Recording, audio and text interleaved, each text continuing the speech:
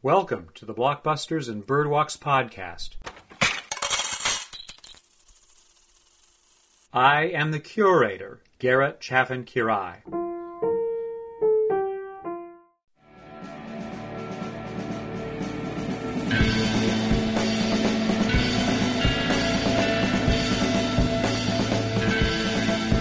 In the 1980s, a young actor named Peter Berg, drawn from a similar cloth to somebody like Ethan Hawke, began thinking about what his future roles as an actor might be like. He began doing bit parts on television, bit parts in movies, and gradually earning wider prestige and getting larger parts in bigger and bigger projects until he landed a lead role on a TV series, Chicago Hope. By the end of the 1990s, he'd began to stretch himself to become a movie director, and we meet him in 2004 with the release of Friday Night Lights, which, incidentally, was based on a book written by his cousin, H.G. Bissinger, called Friday Night Lights, A Town, a Team, and a Dream from 1990. The first time I ever saw the Bissinger book was when I was at the end of high school, going through the Walden books in my local mall trying to find something to read. It struck my attention because it features on its cover several football players walking towards a coin toss in the middle of a football field. The football players are fully garbed, helmets on, and they're holding hands as they walk towards referees. At that point in my young development, having tried out for the football team of my local high school and having quit because I perceived it as too violent and butch for the kind of maleness and masculinity that I was experiencing and wishing to present to the world, I was very aware that that cover had an odd tone of homosocial bonding and intimacy, which seemed strange to me based on my own awkward experiences with organized football. Nonetheless, this was a breakout hit for Bissinger, who I believe had already been an award-winning journalist. The premise was he went to West Texas and embedded himself in a small community of Odessa to take apart what happens in a small town based on its secular religion of high school football. Berg worked with Brian Grazer at Imagine Entertainment, optioned Friday Night Lights from his cousin, drew up a screenplay with David Aaron Cohen, and so begins the feature film Friday Night Lights. What we're involved with is a small Texas community built entirely around high school football accomplishments. The children on the team, who, remember, are high school boys somewhere between ages 15 and 18 years old, are lorded over by the paternalistic structure of their small slice of American society, where their fathers once played on that team, their grandfathers once played on that team, all of the local leaders and business successes once played on that team, or if they didn't, support that team with great vigor and energy. We're seeing things through the point of view of Coach Gary Gaines, a real person who died earlier in 2022 of complications of Alzheimer's disease. This is back in 1988 when Coach Gaines, played by Billy Bob Thornton, is entering his second season as head coach for the local football team. He is the lord of this little fiefdom of 17-year-old boys playing football. They're wonderful athletes, but every one of them feels the local pressure to succeed, and for several of them, success is what will allow their futures to unravel. For Donnie Billingsley, played by Garrett Hedlund, obviously a wonderful actor because we share the same first name, Donnie's goal is to outshine his father's accomplishment of having been a state champion for the very same football team years before. His father, not incidentally, is played by Tim McGraw as Charles Billingsley, who regularly thrashes and beats his son, verbally harassing him and emotionally damaging him with the expectation that the son will live up to the father. There's the star football player, James Boobie Miles, played by the beautiful Derek Luke, upon whom the entire team's hope pin as the most outstanding athlete they appear to have on the roster. And there is the quarterback, Mike Winchell, played by Lucas Black. To go on with the cast list may be unnecessary, but sharp-eyed viewers may recognize Amber Heard in the backup cast, and you'll certainly notice Connie Britton as Sharon Gaines, the coach's long-suffering wife, who has maybe 3 things to say in this movie. Fortunately for this actress playing that part, she would reprise this very same role in the long-running TV show called Friday Night Lights to much critical acclaim and celebration of her talent. But let's pull back and realize Friday Night Lights, at its base, is a male-centered invitation for all of us to enjoy a rough sport that makes boys into the kinds of men that their West Texas region demands of all young men. Let's also realize that this movie is very strictly organized around racial polarities. Our starting quarterback is a white boy. The running back who could play both ways is a black boy.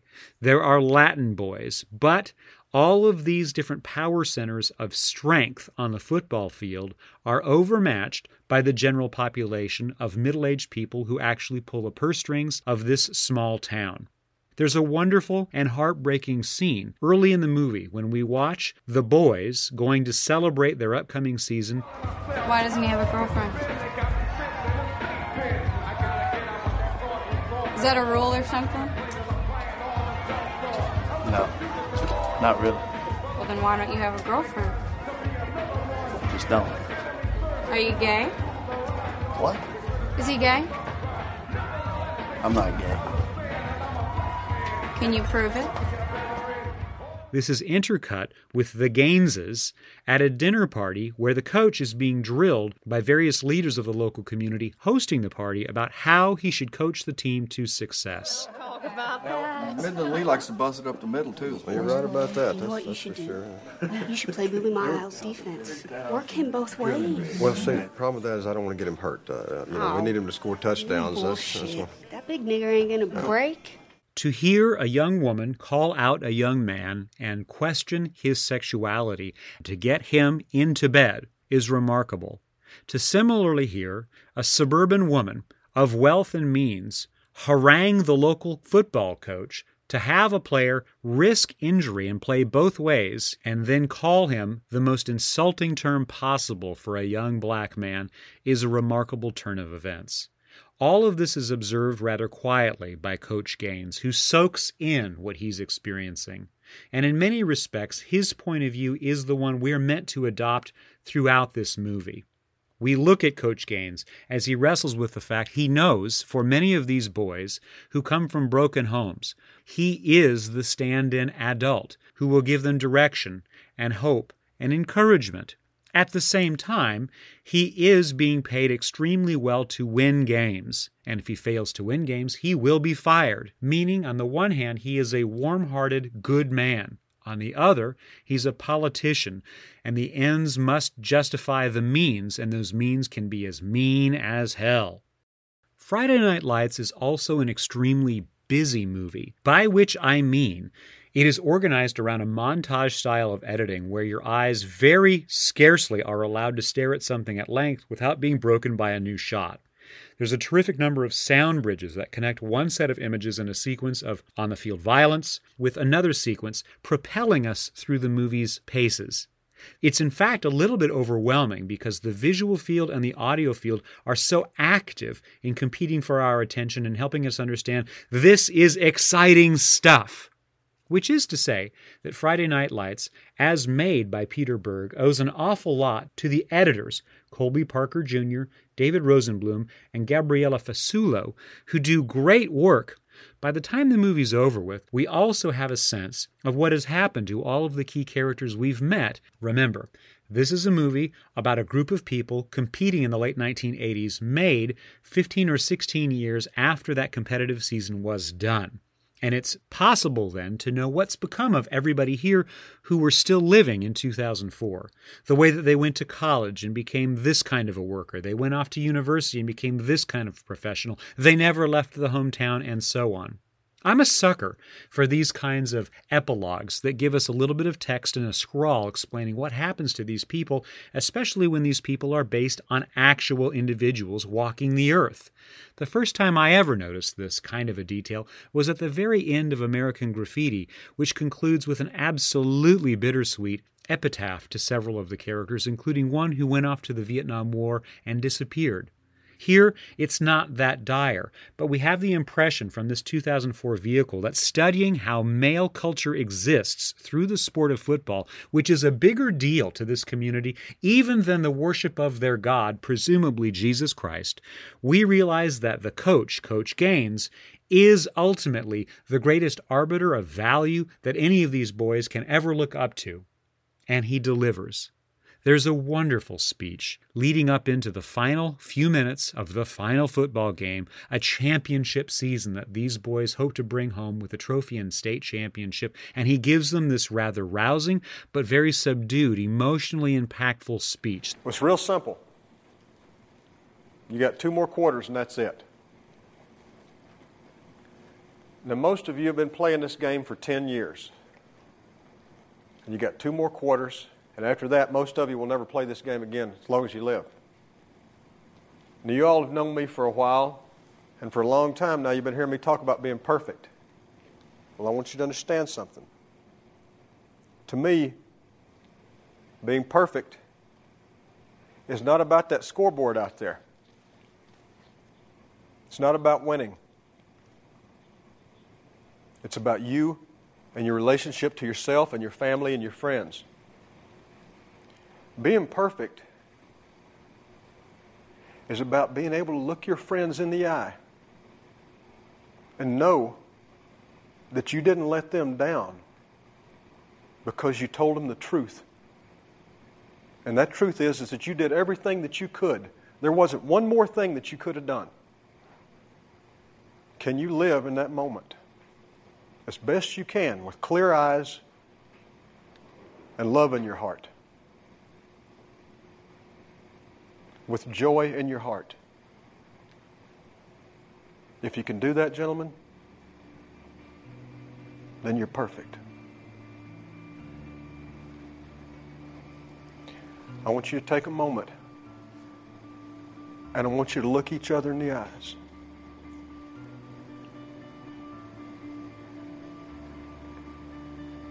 I want you to put each other in your hearts forever.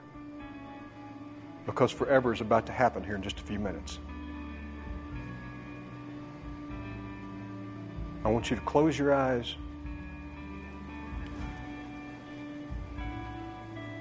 And I want you to think about Boobie Miles, who is your brother. And he would die to be out there on that field with you tonight. And I want you to put that in your hearts. Boys, my heart is full. My heart's full. Is Friday Night Lights a good movie? I think it's possible to say no, it is not. But the thing is, it's a very entertaining movie. It moves right along. It pleases me now that I've seen it a couple of times across nearly 20 years. And I was one of those folks who went to the theater to watch it in first run. I did so with my brother-in-law because we had established a pact during one season to go to the movies as much as we could as a break from childcare. This is one we chose because we had each read good reviews in our local newspaper, and we were each aware that there's a funny way that high school athletics, but especially through football, define how boys become men, and each of us failed to live up to that standard and yet became men. Although friends around us across the years clearly derive an important part of their personal identity from their accomplishments on a football field, which makes me always think about how violent the sport is.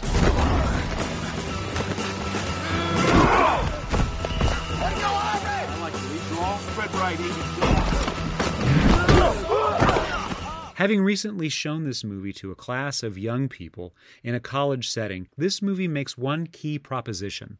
Nothing you will ever do will ever live up to what it is you accomplish while in high school. Now that I'm many, many years beyond the high school experience, I'm so glad that that's not true for my life, that so many of my accomplishments have accrued in the years since I was 18 years old. I have been in contact with people across the years of my life who do believe the best times they ever experienced were when they were 15 to 18 years of age. The young people on screen in Friday Night Lights certainly feel that way too. They are aware this is the fleeting moment of youth. So, as an epitaph to potential, This movie nails it, and it does so by considering how race adds up into that mix, perhaps most notably in a particular sequence that pairs Public Enemy songs Black to the bone, my home is your home. Well, welcome to the Terror Dome. with songs from hair bands of the middle 80s like Poison.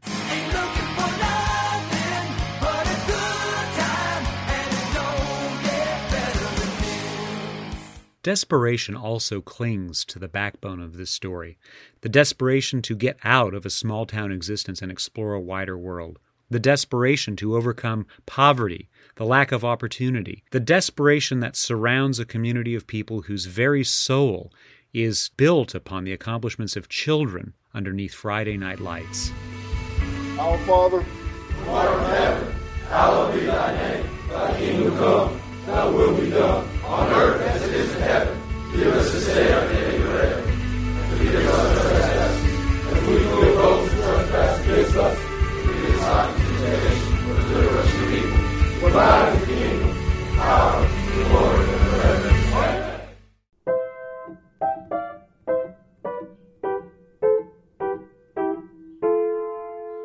Thank you for listening to the Blockbusters and Birdwalks podcast. My name is Garrett Chaffin Curai. Boop boopity doo.